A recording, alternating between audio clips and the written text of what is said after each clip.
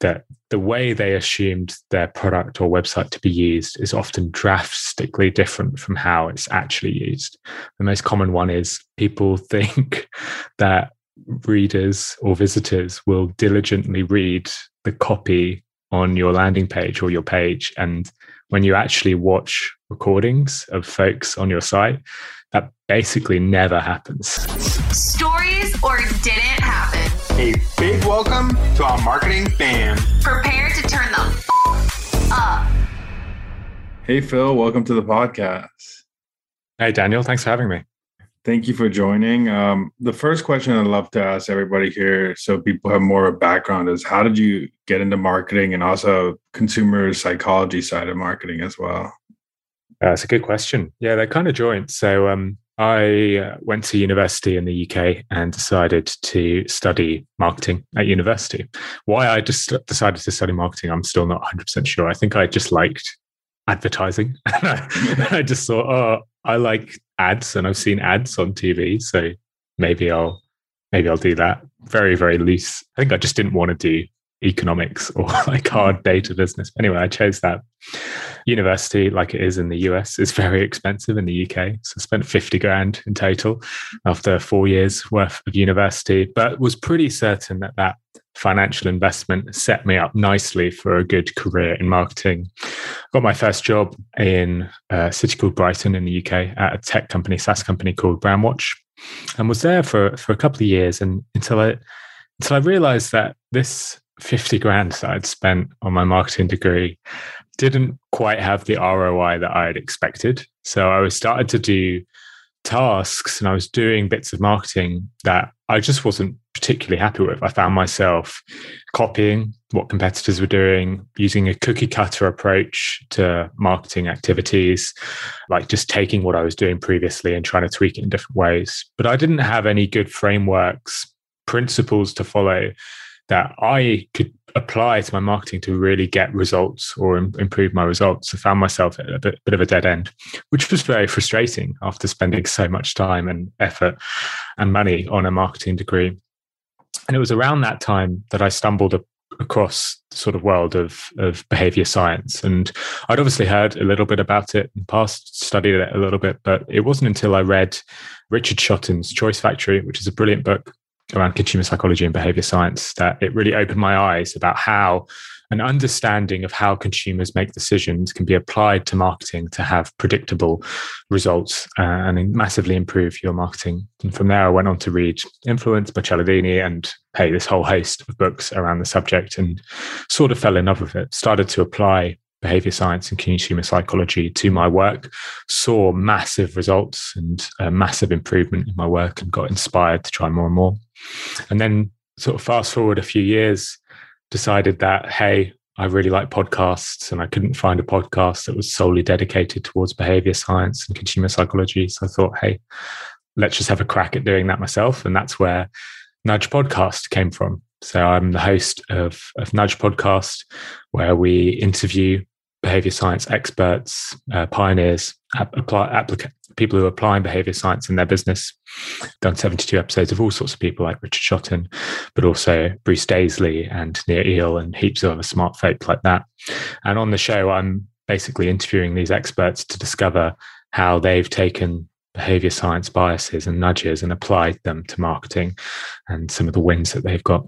And yeah, that's been my marketing career. I now work at Hotjar, who many of your listeners may know. It's a website analytics tool, and I'm senior product marketer there. And I spend a lot of my time at Hotjar applying behavior science principles to what we do at Hotjar as well. So yeah, how's that, Daniel? That's my career. Yeah, I love that. And I wanted to go into the consumer psychology side of it, because I think a lot of people need to learn more about that side of marketing. But I want to start, like, what is a nudge? Like, why is your podcast called Nudge? It's a really good question. So it's named after the brilliant book, which is also Nudge by Richard Fowler and Cass Sunstein. And nudge as well is now just a broader term for behavior change. It's actually a broad term for quite a slight behavior change. So I often on the podcast refer to nudges and just talk about nudges as if they relate to using behavior science in any sort of field, but that's not quite right, because the specific definition of a nudge is a very subtle change you make to, say, the design of something to change the behavior of someone. And Richard Fowler and Cass Sunstein sort of nicely get into this in their book. But since their book, which was seminal, the term nudge is now just used very widely to really talk about the application of behavior science. So another organization that is known by nudging is the Nudge Unit, which how they're informally known in the UK government. So the UK government has a unit of behavior scientists known as the Nudge Unit, which are trying to tweak people's behavior to try and get them to do things like pay their taxes on time or not speed when they're going down a motorway. And that agency is now independent and worldwide. So there's similar agencies within America, but all around the world. And they're known as the Nudge Unit as well. So nudge is a small change you make to have a subtle change in behavior, but it's a general term, which is why I picked it for the podcast, to describe using behavior science to shift decisions. Yeah, I love that. And I wanted to go into like some of these like techniques people use to move consumer behavior. If you can give me a couple examples of like what should people be thinking about, like let's say on the website when thinking about consumer behavior to change behavior? Yeah, I mean, so in terms of the biases that we all have, there's a lot. So we spent hundreds of years understanding how the brain works, and there are a lot of biases that you and I have which dictate our behavior. And some of them are very well known to marketers. So there's the bias around social proof. Now, everybody knows social proof. Social proof is the idea that you follow the actions of others. So if you're walking down the street and you see a group of people looking into a shop window, you will look into that shop window as well. It's impossible to not do that. And obviously, a lot of marketers know about this bias because they do things like put that thousands of people have tried this product. Would you like to try it as well on their website? But social proof isn't just a best practice. It isn't just something we should do because it's in a textbook or it's something that people advise us to. There's real science behind why social proof works. And there's some fantastic examples of it working. One of my favorite comes from Richard Shotton in his book, The Choice Factory, which I've referenced. And it's a really simple application of social proof. He went to a pub in London and asked the pub owner, "What's your best selling beer?" And the pub owner pointed to one of the beers. And Richard Shotton said, "I want to test social proof to see if I can increase your sales." And all he did is he put a sign on the beer that was best selling saying, "This is this week's best selling beer." Very simple application. And compared the sales on the week before and after to see if there was any change. Following the addition of that sign, sales of that beer went up 2.5 times, simply just by having a simple nudge in there to say, other people pick this beer, it's best selling, so other people like it. And what's really interesting about that as well is total beer sales in the pub didn't drop. So they all remain the same, but people just bought more of that beer simply because we have a bias to follow the actions of other people. So social proof is a really powerful one, but there's heaps of others as well. So there's one which I think is really pertinent to anybody who's doing SaaS marketing or freemium marketing, which is the endowment effect. And the endowment effect is the idea that we are inclined to finish tasks that we've already begun. So if you're trying to log off after a hard day at work, you'll struggle to log off if you're halfway through an email. You really want to get that email done. Whereas if you haven't started that email, whatever, you can close the laptop and go. And this was discovered in a brilliant study from 2006 by a researcher called Nunez, who researched loyalty cards. And what this researcher did in their study is they had two different sets of loyalty cards, which they gave to two different sets of participants. There were loyalty cards to get, I think it was a free coffee, like the loyalty cards you would get if you went to your local cafe. Now, one of the cards had 7 stamps that they needed to collect before they got the free coffee. And the other card had 9 stamps to collect before getting the free coffee. However, when the barista handed over the 9-stamp card, they stamped in the 2 first stamps of the loyalty card and handed it over there. So technically, these 2 cards and these 2 variants are identical. Both sets of consumers have to buy 7 coffees before getting a free coffee. However, obviously, one set of consumers has already begun this task, right? They're already midway through the task because they had 2 stamps on their loyalty card. Conventional wisdom, conventional economics would suggest that there should be no difference in the behavior of these 2 groups because they have the identical amount of things they need to do. But nudge theory and behavior science showcases that that's not the case. Those participants who got the card with 2 stamps already plugged in, they were 82% more likely to go and actually fill out the whole card, continue to buy coffees and get that free coffee on their 7th or 9th, however you look at it. And that's really important for us to know as marketers, because if that can be that successful in a cafe loyalty card, think about how that can be applied to sign-up flows on your website. And this is why you will have seen in recent years that sign-up flows really make it try and appear that you're midway through a task when you've just put in your email address, only a few more steps to complete and stuff like that. And the endowment effect has been used and rinsed and repeated over a number of different apps to try and get people to sign up. But that all just comes back from that study back in 2006, which showcased the power of it. I could go into more and more. Let's go to some more, but I have a question for you. Is being a product marketer and dealing with product and all that great stuff, how much do you lean on making a psychological change than a product change? Because a lot of people say, okay, we need to make the product 10x better to get more people doing stuff. And then there's also what Uber did with their product, which wasn't a 10x better product. They just did a psychological thing to have a map that people thought like, oh, I know when my taxi's coming and anywhere we're going. So how much do you use that like psychological effect to improve the product, not only just build a new feature and stuff like that? The dream scenario is the 2 work hand in hand, right? Mm-hmm. The dream scenario is that you've got a product squad who's aware of these biases and is building to improve them. Now, I should really make the point here that should always be ethical, and like you shouldn't be building something to get people addicted to a product in a bad way. I think Uber is a great example of that because they've built something that actually removes the fear and uncertainty of a taxi ride rather than building something which potentially makes it worse. So the dream is that you have both working side and side. But I can, as a product marketer, I can definitely empathize with a lot of product marketers who are listening who will know that that's not the case, right? Like you can't change your product managers if they maybe don't have that point of view. And what I've discovered, at least through being a product marketer over the last 6, 7, 8 years, is that even if your product isn't built with a psychological bias in mind, it doesn't mean that you can't apply some of this behavior science to improve adoption. It definitely doesn't mean that you can't apply some of this behavior science to improve acquisition as well. So you can still leverage all of these nudges and these principles, even if it's not been something that's built from the ground up from your product. But that said, obviously, the best way to do it would be to have the 2 working hand in hand. Yeah, I love that. And what are some product biases you've used like in the past, like to in an ethical way influence people to do more actions, more signups, more? I know social proof obviously is a huge one, but what are some other ones that have you used in the past?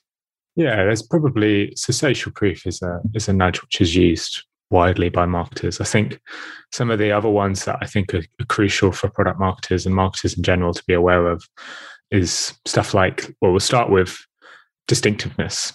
So a really crucial thing that you need to be aware of if you're promoting a product is making sure it's distinct, making sure it stands out. And this is all around acquiring users, right? So this comes back to a study which was done over 100 years ago by Hedwig von Restorff. It's called the von Restorff effect.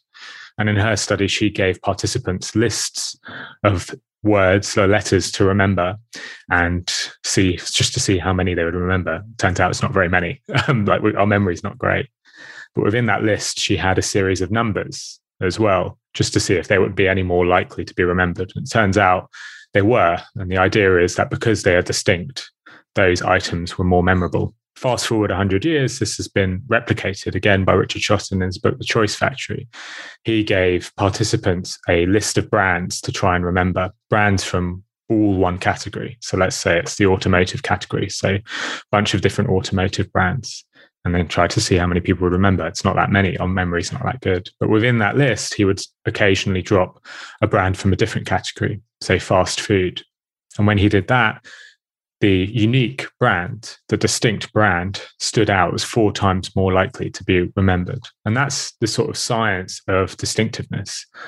Now, as a product marketer, this is an interesting one, because I think a lot of product marketers, but also marketers in general, really suffer from this need and this sort of desire to really copy competitors and to do things that other competitors are doing. So if you look at sports sponsorship, used to play, I think football, right, Daniel? Used to, be football, or still are, sorry, I'm not sure. But no, definitely not anymore. Not anymore. I don't know, they're occasional. But like sports sponsorship is a great example of brands failing to be distinct. What you'll see in sports sponsorship is it is always the same type of companies that sponsor these events. So in the UK with soccer or football sponsorship, it's beer brands. You know, Heineken sponsored the Champions League, Carling sponsored the League Cup, Carlsberg sponsored the English national team, Budweiser sponsored the FA Cup. You have these same brands competing in the same place. Same with gambling firms as well, all tend to compete in the same place. And yet we know for distinctiveness that standing out pays off. And you see this as well with a lot of website design. If you go to SaaS websites, and Hotjar is in some part critical of this as well, and we're working on it. But if you go to 4, 5, 6 different SaaS websites, you will see a lot of similarity. You'll usually see copy on the left-hand side of the page, title, subheader, CTA, and then usually, not always, but usually some sort of cartoon figure pointing at a image of the product in some sort of animation to the right-hand side. Lots of SaaS websites appear to sort of copy one another. And yeah, it's not just the case in product marketing, it's the case everywhere within marketing. I think the best example of this is if you look at watch faces on watch ads. So if you look at watch ads in a magazine, glossy magazine, or on the TV, they all look kind of similar anyway. They've all got some influencer wearing the watch, looking wistfully off into the foreground. But they're so intent on copying each other, these brands, that they even set the time on the watch to the exact same time. All of the different brands do this. So every single watch is set to around 10 minutes past 10, just because nobody wants to buck the trend. And, you know, you might just say, oh, this is all old-fashioned companies who would do that. No modern day company would do it. But Apple, with their Apple Watch, do the exact same thing. But standing out really pays. It really pays off to stand out and to try something different. I've got, you know, there's examples where I've seen this within sort of website design, but also just really common examples. I mentioned the nudge unit within the UK government earlier. They ran some tests to try and get people to pay their taxes on time. The way they do that is to send a letter through your letterbox. And the best way that they found to encourage people to pay their tax on time was to just make that letter distinct, to just put a post-it note on it and say, this is urgent. And that saved something like 4 million in late tax fees, saves the taxpayer £4 million in late tax fees. So heaps of examples of how distinctiveness works. And I would urge a lot of marketers to be wary of copying competitors, because all the science suggests that that's not a particularly smart thing to do. We all know that the marketing technology landscape is insane. There are thousands of tools to choose from, and it can be really daunting to pick the right one. Well, we partner with our friends over at McGaw.io to get you the book that makes it easier. Build cool shit. It's honestly the most complete guide to building a tech stack today, and we can't recommend it enough. Just text Millennial to 415-915-9011. That's Millennial to 415-915-9011 to get your copy today. It's kind of funny because there is a psychological thing going on with marketers that they have to be the same. And I think it's partly that social proof and like fitting in and wanting to be the same as everybody. And also the risk aversion of like, if I try something new, like I talked to Rory Sullivan, like a couple, and he said a lot of people don't do things because the upside as a marketer is not as high as like the downside of making a mistake. So the logical choice, he always says, nobody gets fired for a logical choice, because like everybody's doing it. So like, why would they fire? Because all these great people are doing it. And if you do something different, like for example, a stockbroker, if he puts money in the stock, he has more upside to gain from it going off than what a marketer has from making a big campaign, because they're not metriced on like, if this campaign goes off, I'm going to make X amount more money. So the risk aversion is like a partly like something that, because like marketers used to back in the day have commission based like salaries and stuff like that. So they had more incentive to be like out of the box and stuff like that. But where now that, which is not to marketers' fault, but a lot of people are risk averse when it comes to making decisions. And like, obviously sameness is like, you have to be like willing to take the risk and put yourself out there to be able to do something, which has some downside too. Like you could totally flop against other brands if you didn't do that. But there's also a huge upside where you could stand out.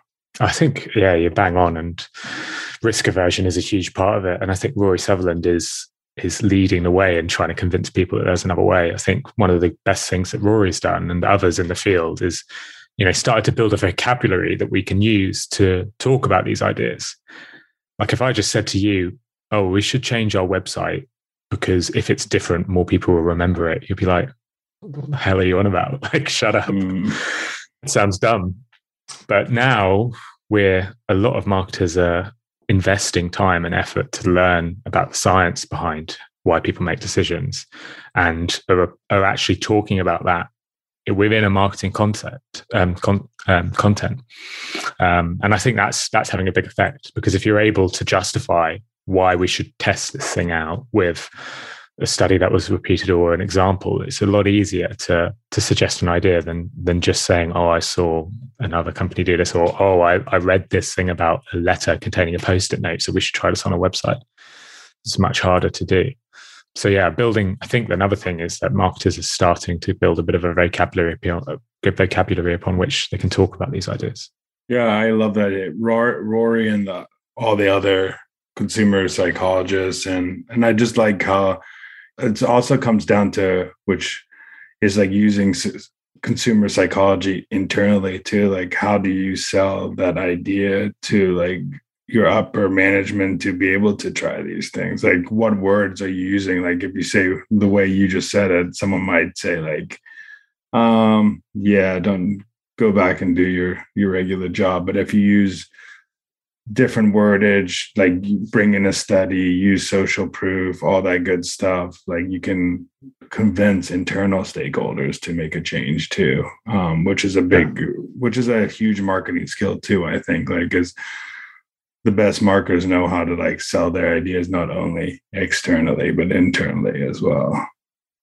Yeah. I think someone told me that product marketing is just convincing other people to do things. And you can apply the same to marketing to some extent, right? It's a lot of convincing. Since you work at a company like Hotjar, which like looks at how people behave on a website, like what are some like actions that are like pretty like you wouldn't think that people do on websites, like consumers, but they do all the time?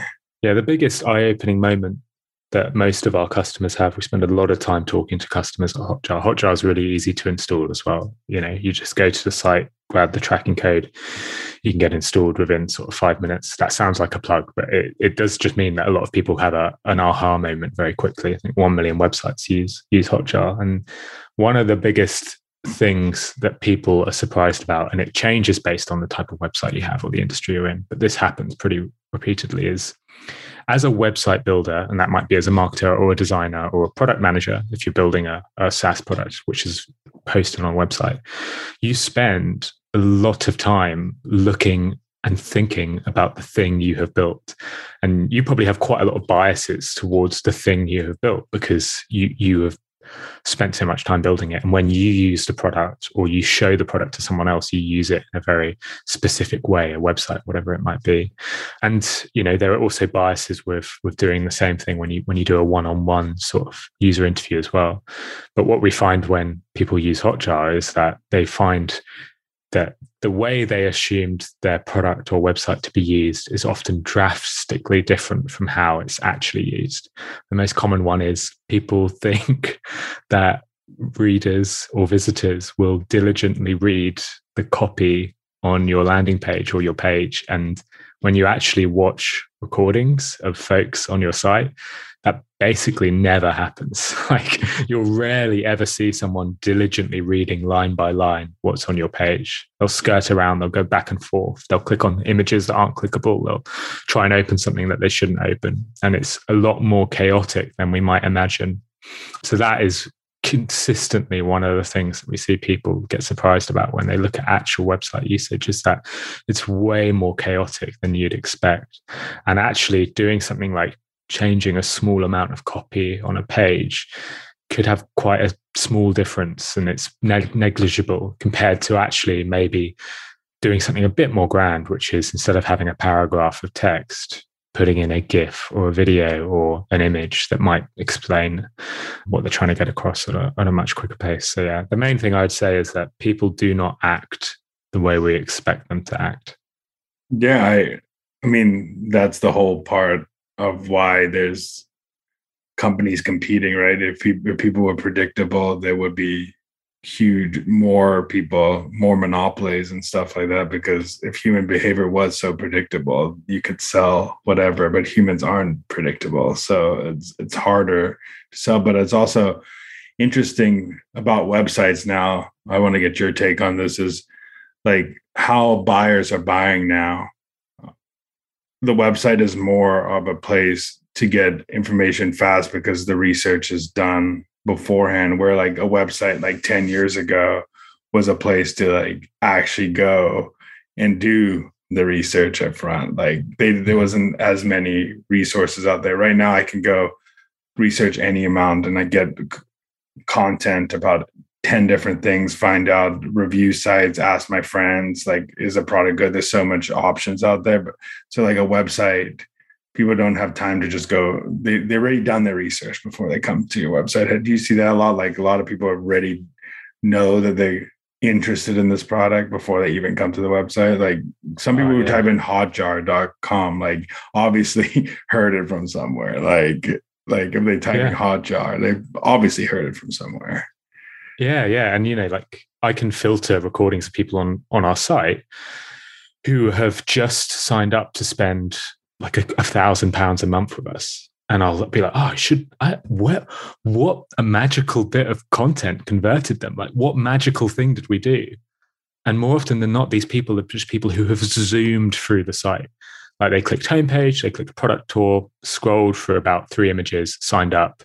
And then, further down the line, they've ended up buying the actual product. And I think that showcases the game changer in SaaS is freemium.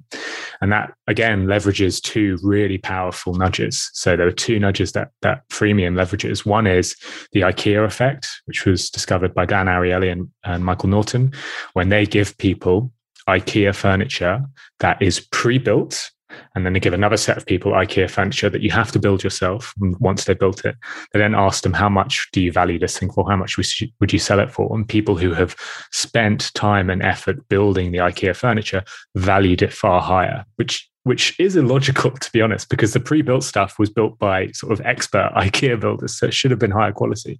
But we value things that we create. That's the IKEA effect.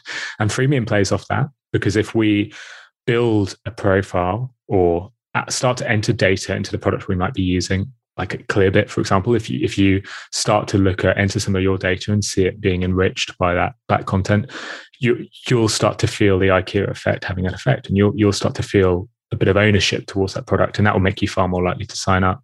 And then the other one that freemium really leverages is the power of free. So again, this was discovered by Dan Ariely. He talks about it brilliantly in his book, Predictably Irrational. And the power of free, the study that revealed the power of free was when Dan Ariely offered his students 2 types of chocolates.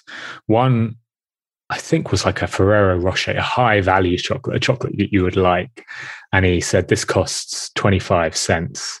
And the other was, I think it was a Hershey Kiss or something, a low value chocolate. My American chocolate knowledge isn't very good, but high, like really nice chocolate on one side and really not very nice chocolate on the other side.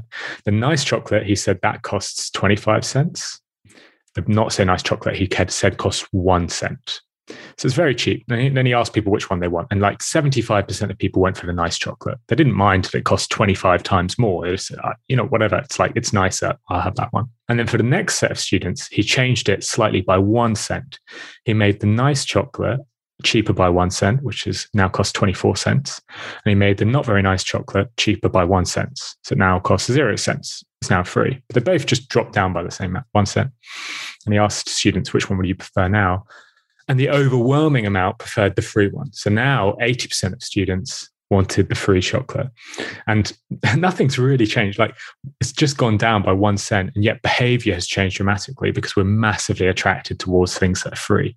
My favorite example of this comes from, I think Richard Chataway talks about it in his book, Behavioral Business, and it's around Amazon Prime. So Amazon Prime was a success in every single country it launched, except France. And they were like, why is it not being successful in France? And they realized France was the only place where with Amazon Prime, you didn't get free delivery. You got delivery that cost you 1 cent. It's basically free.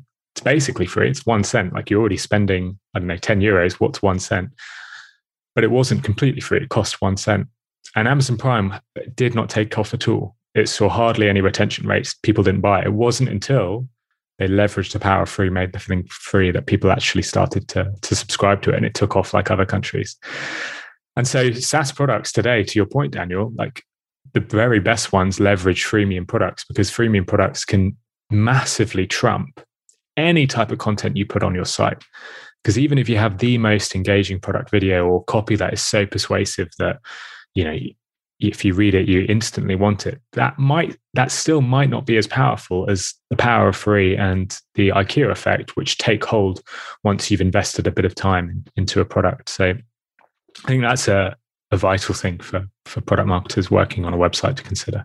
Yeah, I love those too. And it's funny that you said the IKEA effect, because I was watching a real estate show yesterday, and you see it all the time with people who invest a lot of time putting stuff in their house and making it all pretty and stuff like that, how the value in their head, the perceived value of the house is 2 to 3x more than the value of what the market price is, because they've put their blood, sweat, and tears to I've designed the roofs these certain ways or stuff like that. It's pretty interesting. Now that I think about what you just said, it's so obvious that they've had this ownership, they felt attached to all these projects that they've done at their house, and they feel since they did it, it's worth so much more. If someone else did it, they wouldn't have perceived it as high as what they think they did it. Yeah, and it sounds illogical, and it sounds like something that wouldn't work if you were to talk about it with your boss in a business context. But once you understand the science behind it, you understand that it makes a hell of a lot of sense. That's just the IKEA effect taking hold. And, the exact same thing has been found with all sorts of things. Super Bowl tickets. If you ask somebody who has a Super Bowl ticket, how much do you value that at? They'll say thousands and thousands and thousands of dollars. Whereas if you ask somebody who doesn't have one, who's the same level of fan, who has gone to as many games, who cares just as much, they won't value it anywhere near as highly. And that's the IKEA effect kicking in. Yeah, I love that. I love that a lot, because I feel it's also, I think it's a little bit of the effect where the study with the phone booths of how people inherently, when they own something, or parking spots, you feel you have to be on the phone longer because you inherently don't want to lose that time or that spot. And that's why it's kind of that FOMO effect of putting stuff limited time and limited this many spots on your website, because people don't losing something that they've already gotten. They don't want to lose that spot. There's a couple of nudges at play there. There's the sunk cost fallacy, which is the idea that if you invested time and money into something, you'll really struggle to give it up. And a great example of this is the copy that Amazon Prime displays when you try and desubscribe from Prime. Rather than saying, oh, you'll lose access to all these brilliant features that we have, they'll just say, oh, you've saved £313 in delivery since you subscribed. You'll lose access to all those savings, and that triggers the sunk cost bias there. So that's a big one at play. And then the other one you mentioned around sort of limiting seats on a webinar or access to a website, that's scarcity having an effect in there. And scarcity is an incredibly powerful bias, incredibly powerful how much it affects us. And there are endless examples of scarcity in marketing. But I think my favorite, actually, again, this comes from a book called Behavior Business by Richard Chataway. And in the book, he shares an example of KFC Australia. KFC Australia had a deal for chips. It was chips for $1. And they wanted to promote this deal to everybody in Australia via Facebook ads. But they wanted to come up with the very best bit of copy to promote this deal, chips for $1. And so they got, Yum Yum, who own KFC, spend billions each year on marketing. So they have a lot of very talented copywriters within their business, and they pay a lot of agencies who are very talented copywriters. And they got them all to come up with as many good examples or as many good bits of copy that they could to promote these chips. They came up with over 70 different examples. So stuff like, the Colonel's never been so generous. They taste brilliant from Brisbane to Perth. They're like all these wacky different bits of copy. They tested all of them on Facebook, all 70 examples of the chips for $1. And the bit of copy which was most successful, which beat every other variant, was simple scarcity. It simply said, chips for $1, limited to 4 per customer.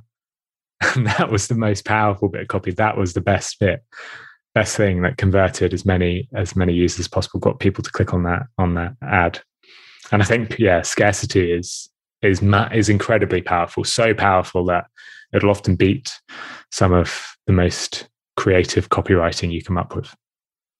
It's crazy because, like you said, I think a powerful copywriter understands all these biases, and not just because I think they play hand in hand, where you have to understand what moves people to be able to write good copy.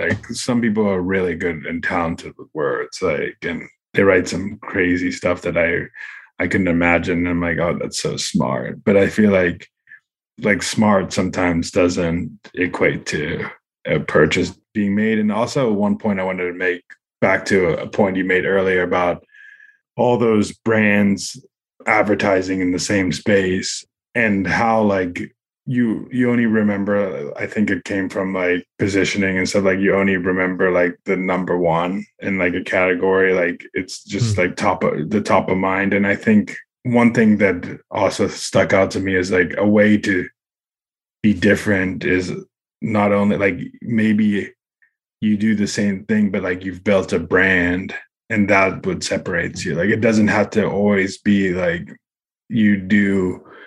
I mean, this may take longer. It takes longer to do this, but it doesn't always have to be, oh, I have such a creative idea that's so much different. But the beer that has a better brand, out of every one of them, will probably get more sales advertising in that space than someone who has an average, average brand beer going to advertise in that space. I think that is some way to stick out of the sameness as the brand and community that you built outside of it. And I think that's an interesting way to think about it too, is you don't always sometimes that can be your differentiator. It's being different by building something that can't be replicated.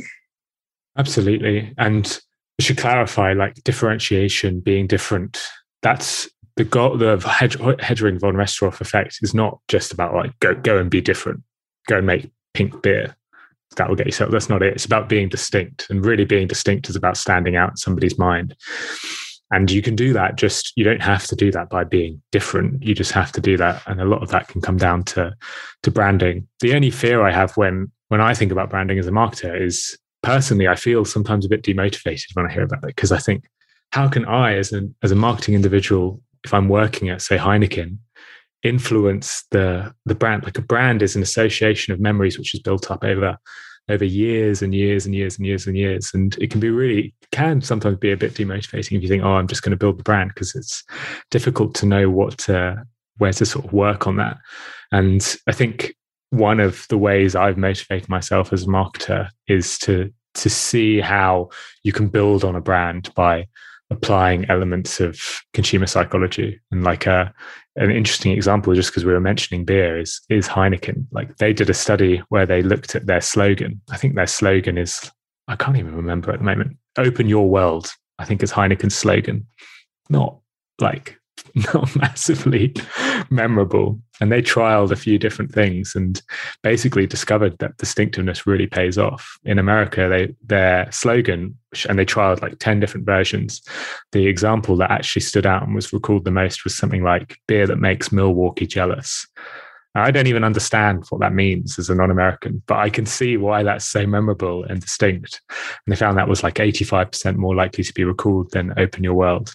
And I think that's a nice way to think about how marketers can have an impact. You know, you can add to your brand by applying a bit of behavior psychology and discovering this stuff. Unfortunately, Heineken didn't use that as their slogan. They still got Open Your World, and they didn't apply it because it is so risky to change things and to not just go with the grain and follow the competitors. But yeah, I think you also made a great point, is like, what differentness and distinctness is different of what size of company you are. Like for like someone who is a well-known brand, like they're different. They could do something pretty same because they have a brand, where like if you're like not a well-known brand, you have to be using like something to stand out because you haven't built that rapport over a long period of time, which is a great thing to think about. How you said that. Like, I think that's a great point, that I think being a new brand, you have to take those type of risks to stand out. Otherwise, you're not going to be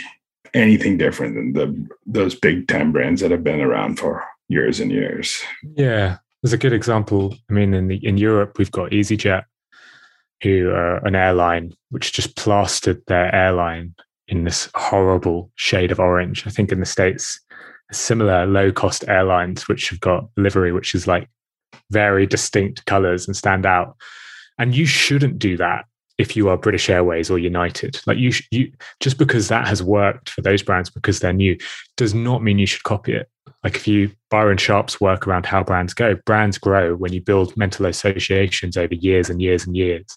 And if British Airways were to change their logo to bright orange just because EasyJet found some success in that would be a complete failure. Like the whole point is, if you are an existing brand, you should find ways to build on the brand that you've already created and find ways to double down on it.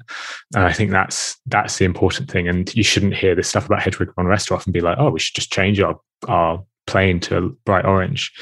You should find smarter ways to apply it that leverages the brand assets that you already have. Yeah, and I also think brand is reputation, but I think the big thing also you're saying is like, I think we're going back to a place where you have to be more creative to stand out because data privacy laws are getting in effect, so you're going to have less access to how you could target people. So if you're targeting a broader amount of people, you have to find ways to stand out, and it's not going to be through your targeting anymore, which was a very separated factor back at, like for the last 10 years. It has to be back in the day where people did creative marketing to stand out because they had to do that because they didn't have as like their ad was their targeting. So I think we're going back to a day where creativity is what brands need to start doing, which I love that. I have one last question which I like to ask people, and here is, what are most marketers you think doing wrong today, in your opinion? In my opinion, what are most marketers doing wrong today? I think most marketers, when they're, and this was me as well, when you're given a problem to solve, one of the first things you do to look for inspiration is to just have a look at how your competitors are trying to solve that problem, is to look at your peers within the industry. And I think that's a surefire way to make your brand undistinct and to make your product stink and to make your marketing bland and unimaginable. I think marketers who look at people within their field and industry peers for examples only end up creating bland marketing that doesn't stand out and has led to a real sea of sameness in a lot of the industries that you look in. I think marketers who, when they're faced with a problem, come at it from a behavioral science angle, maybe an illogical angle, like Rory Sutherland suggests, and try and figure out how to solve that problem, not from a company point of view, but from a consumer point of view. Like, how will the consumer be affected by the thing we create to solve this problem? They'll end up creating something much, much better. one of my sort of favorite nudges is anchoring. Anchoring is the idea that you change your decision based on the reference point that you're given. And the most famous example of this is the diamond company, De Beers. Back in the 1930s, nobody bought diamond engagement rings. Only 10% of engagement rings were diamond. It just wasn't something that people did. It wasn't a habit. And they came up with an ad which said something along the lines of, how can you make like a diamond last forever? Or no, what was it? I've got it here somewhere. That's it. How can you make 2 months' salary last forever by a diamond engagement ring? There's such smart anchoring in there, which is you're suggesting that an engagement ring should cost 2 months' salary. And it never previously did. Nobody ever spent that much money on an engagement ring before. People just spent a couple of $100. But De Beers were the first to suggest, well, how can you make 2 months' salary last forever? Spend 2 months on your engagement ring. And following that campaign, which by the way has been running for over 80 years now, they've been using a variation on how can you make X amount of your month's salary last forever by a diamond engagement ring. Everybody now buys diamond engagement rings. And there's no way that De Beers would have had that success by copying their competitors or doing something similar to what their competitors are doing, or even following the marketing textbook and talking about product benefits. The only way they got that engagement was by applying a bit of behavior science, by looking at how people make decisions and thinking, well, diamond engagement ring costs a lot. We need to use an anchor to try and make that price seem more appealing. So they use the anchor of 2 months' salary. So yeah, that would be my suggestion. Yeah, I love that. And it's funny you said that anchoring, because I think I was talking to Rory and he was talking about, I forgot what king it was or prince. It was two vegetables and they were selling like one vegetable, like everybody was just eating one vegetable, and one vegetable was becoming like, it was potatoes that were like becoming like nobody would eat it because it was disgusting. It was known as like a poor man's, not even poor people would eat it. And they did a simple thing of like, they made it like the Prince Royal Garden, and they had a security guard who was like not even guarding it be the one guarding the potatoes. So everybody would come and steal it. So it became like this, like, they changed like the perception of what a potato was. It went from like this poor, disgusting thing to like this royal like vegetable, and it started becoming like the thing that everybody wanted. That's it, right? Like if I could leave on one point, it'd be that product is not just a product on its own two feet. It's how a product is perceived. A potato can look like the most incredible royal dish in the world if you put guards next to it, or it can look like a peasant's food if not. Like influencers do the exact same thing. I've always got a great example of miso soup in his book. Mm-hmm. He says, imagine if miso soup wasn't a thing and your daughter just went in the kitchen, aged 10, put some stuff together and invented miso soup, and you tried it. If you tried that miso soup, you would spit it out. You'd be like, don't ever go in the kitchen again. Don't make that. But if you know that miso soup is something that is enjoyed by an entire cuisine, if you're in a Japanese restaurant where it's, everybody's enjoying it and you're able to taste the subtleties of it, you'll enjoy it as well. So a product on its own 2 feet is not a product. Product is always how it's perceived. And I think that's something it's vital. It's funny. We can go on and on about this, like Patagonia toothfish, like rebranding to Chilean sea bass. And now it's like a delicacy. Yeah. But if you look at a Patagonia toothfish, it's one of the ugliest fish, and if you fish for it and try to eat it, it's disgusting. Like if you look at it, but everybody eats it at restaurants, like because they renamed it to Chilean sea bass. But I want to leave the last like 1 minute or 2 minutes for you to say where people could find your podcast, where people could find you, and all that good stuff. Cheers, Daniel. So I host Nudge. You can search for Nudge wherever you listen to your podcasts. It's got a lovely orange logo, if you spot that. The full name is Nudge Marketing Science Simplified. So go search for that. You can go to nudgepodcast.com and listen to all the shows on there as well. If you want to get in touch with me, I'm on LinkedIn. I'm Phil with 2 L's. That's my Von Restorff effect, distinct brand there. Phil Agnew, Agnew. And then I'm also on Twitter as well, P_Agnew, Agnew. So you can follow me on all of those places. That's amazing. Yeah, give him a follow. His podcast is one of the top podcasts out there for anybody to listen. So thank you for spending time with me today, and it's been a pleasure. Cheers, Daniel. Thank you.